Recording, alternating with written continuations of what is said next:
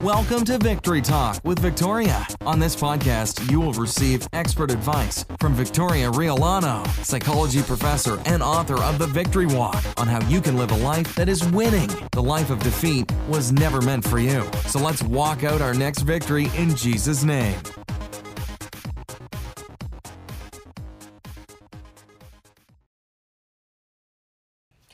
All right, guys, so let's get started on this topic of letting go of dead things. I don't know about you guys, but I've definitely had times in my life where I was really passionate about something, a situation, or organization, a relationship that I wanted to save with all my heart, all my being, but all the while I just felt like it was time to just let it go. And that's exactly what's happening in the scene that we find in 2 Samuel chapter 21. And so in this section of the Bible, we read about a woman who was so passionate to do something, to restore honor back to her family, and she was willing to risk it all to do so. And I just want to kind of dig into the story and see what you guys can pull from it. Because for me, when I read the story, I started to see some red flags, and God started to show me within myself, and maybe even for you guys, what the enemy will do and how he has a tactic of keeping you connected to the things that you just need to let go and release to God. And so 2 Samuel chapter 21, it starts off where there's a big famine in the land. And David asks of the Lord. He says, Lord, why is it that there's a famine in the land? Can you open my eyes to show me exactly what is going on here?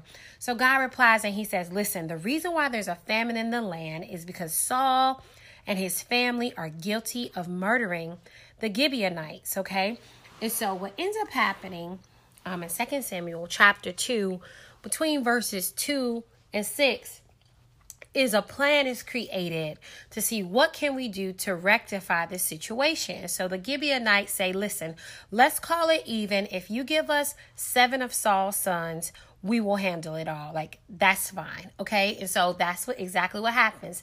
David gives over 7 of the sons of Saul to be executed, because we know back in the Bible days, you pay a life for a life. So because Saul had taken life, his generations will have to pay for that. And so that's exactly what happens. And so 2 of these 7 men actually were sons of Rizpah. And so Rizpah, this is the only time we'll see her mentioned in the Bible. But what's really interesting is that her name means passionate or fiery, right? And so what ends up happening is the men are executed. Verse 9, the men of Gibeon executed them on the mountain before the Lord. So all 7 of them died together at the beginning of the barley season. And I'm going to keep reading for context. Verse 10, then Rizpah, daughter of Aiah, the mother of 2 of the men, spread burlap on a rock and stayed there the entire harvest season. She prevented the scavenger birds from tearing at their bodies during the day and stopped the wild animals from eating them at night. And so basically the scene is her sons are on the mountain. They're dead, okay? And what she's decided to do is she's pretty much just camped out there like, no one is going to mess with my sons' bodies. I'm going to make sure the birds don't touch them. I'm going to make sure the scavengers, like the hyenas, none of those things will be messing with my sons. I'm going to protect them. I protected them in life, and I shall also protect them in death.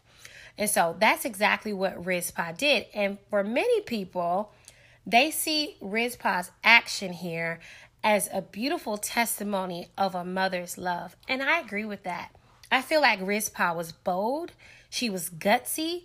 She was passionate. And she did all this in the midst of her grieving. But I want you to catch something that happened in verse 9.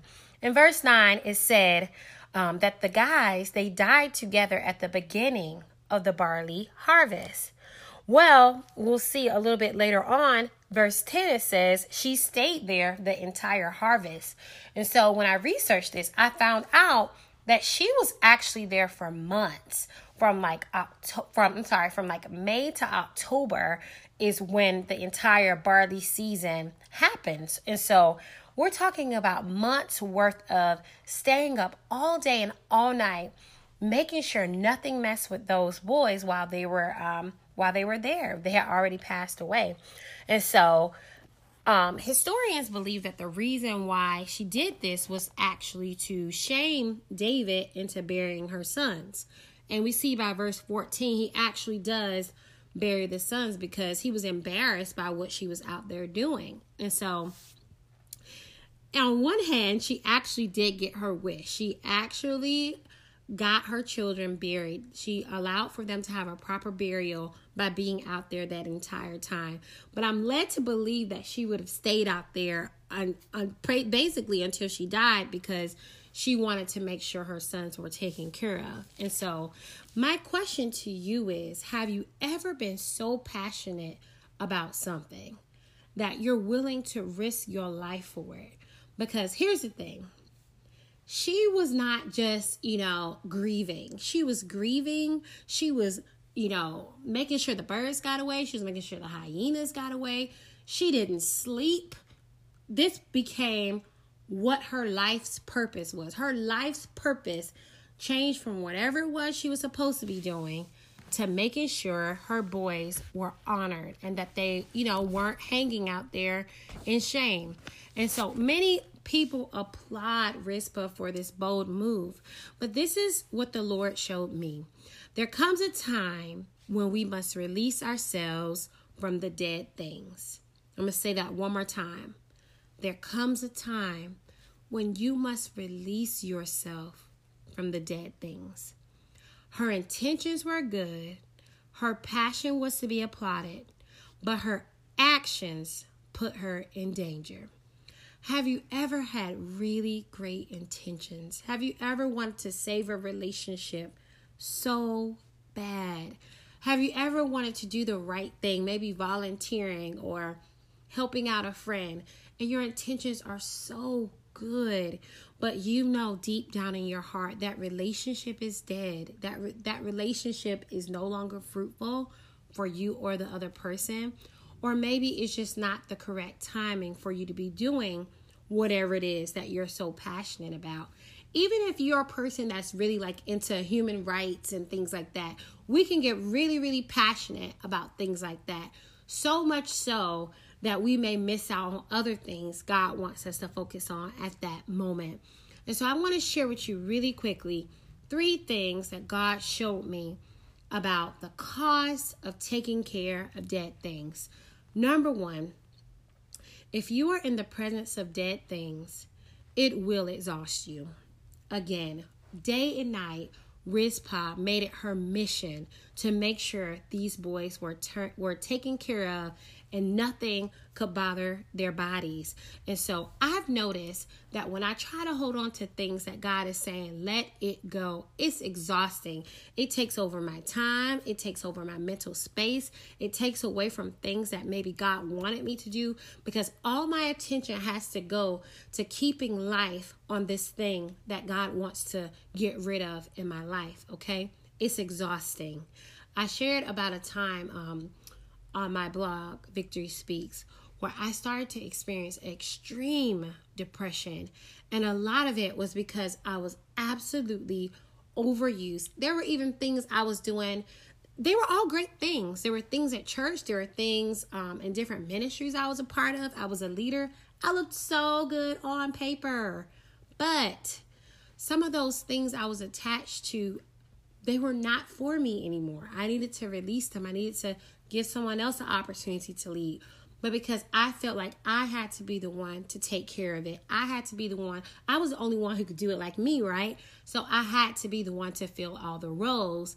And slowly over time, I started to be really exhausted, frustrated, anxious, and ultimately I was really depressed because I had to continue to fan the flame of something that God was trying to close the door on.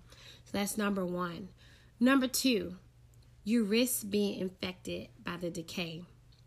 And so if you were to literally be holding something that was decaying, or spend a lot of time around someone who's sick or someone who has already passed away, eventually you are going to be exposed to a whole lot of nastiness that you were never meant to be exposed to.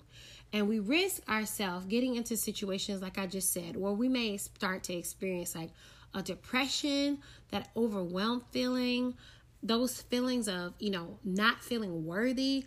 And two, like when you're a part of a debt, sometimes some debt situations are just different things that you're a part of. Let's say you're a part of an organization or let's say you're a part of a group of friends and all you guys do is gossip about people. That is y'all's thing. If you see it, y'all talking about them, right? You people watch just so you can talk about people, okay? Come on. And so if you spend a lot of time in that debt situation around those people who gossip all the time, guess what? You're a gossiper too, because you can't help. The Bible says that bad company corrupts good character. So eventually, some of those things that are dead will rub off onto you. Those things that are not bringing anything, that's not bringing life, anything that's not pointing us back to God, any situation where we're not feeling peace about, I can assure you that it's probably attached to something that is dead that you need to let go of. And number 3, another reason why we face a big cost when we are attached to dead things is that you may miss out on your harvest season. Again, Rizpah's sons, they died at the beginning of the harvest season, but she didn't leave until the end. And so we have no idea. Well, historians believe it was probably from April to November. She was just sitting in one spot, taking care of these boys. Every single day she was faced with the reality that thing, those people she loved, were no longer people that she could spend time with. She was constantly reminded, and she probably missed out on so much. Come on, this is back in the day, but think about right now what would happen if you stayed in your room from April to November, like you did not move. Think about all the opportunities you would miss out on. Think about all the opportunities for love and joy and happiness and spending time with people you love. What about the people she loved? We don't know. Does Rizpah have daughters? We don't know. Does she have grandchildren? We don't know what became of her other family members while she was out there taking care of the thing which had already passed away. And so what I want to leave this podcast encouraging you with is start to do a self-evaluation. Ask yourself, what am I holding on to that it's time to let go of? What have I fanned the flame for long enough? What have I, even though God is sending me the signs like cut it out, stop it, this is a distraction for you, what have I insisted on holding on to for dear life when God is like, let it go? Friends, grieve it, be sad about it. If it's time for you to move on from it, but move on from it. Don't allow yourself to stay in that place of decay, that place of where you don't see a way out, that place of trying to constantly make things better, when God is like, it's time for you to get out of this. It's time for you to move forward. I have new plans for you. We don't even know Rizpah's age. It's possible she had more sons. But what we do know is from that time, from April to November, all she was doing is focusing on what she had already lost. Again, I love her passion.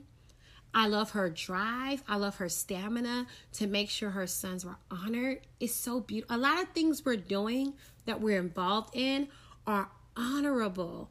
But God says it's time to let them go. Because where God wants to take you, you don't have time to have the stench of decay on you. You don't have time to have that frustration, that anxiety, that depression that comes with holding on to too much. You were never meant to carry all of that by yourself. And so as you continue to walk towards your complete victory, I want to encourage you, let's start letting go of things that are dead and let's walk completely into what God has for us in Jesus' name. Thank you for tuning in to Victory Talk with Victoria. We pray this episode inspired you to win. For more on how you can live in complete victory, head to www.victoryspeaks.org and subscribe. You can also grab the new book, A Victory Walk, a 21-day devotional on victorious living on Amazon.com. May you walk out your complete victory in Jesus' name.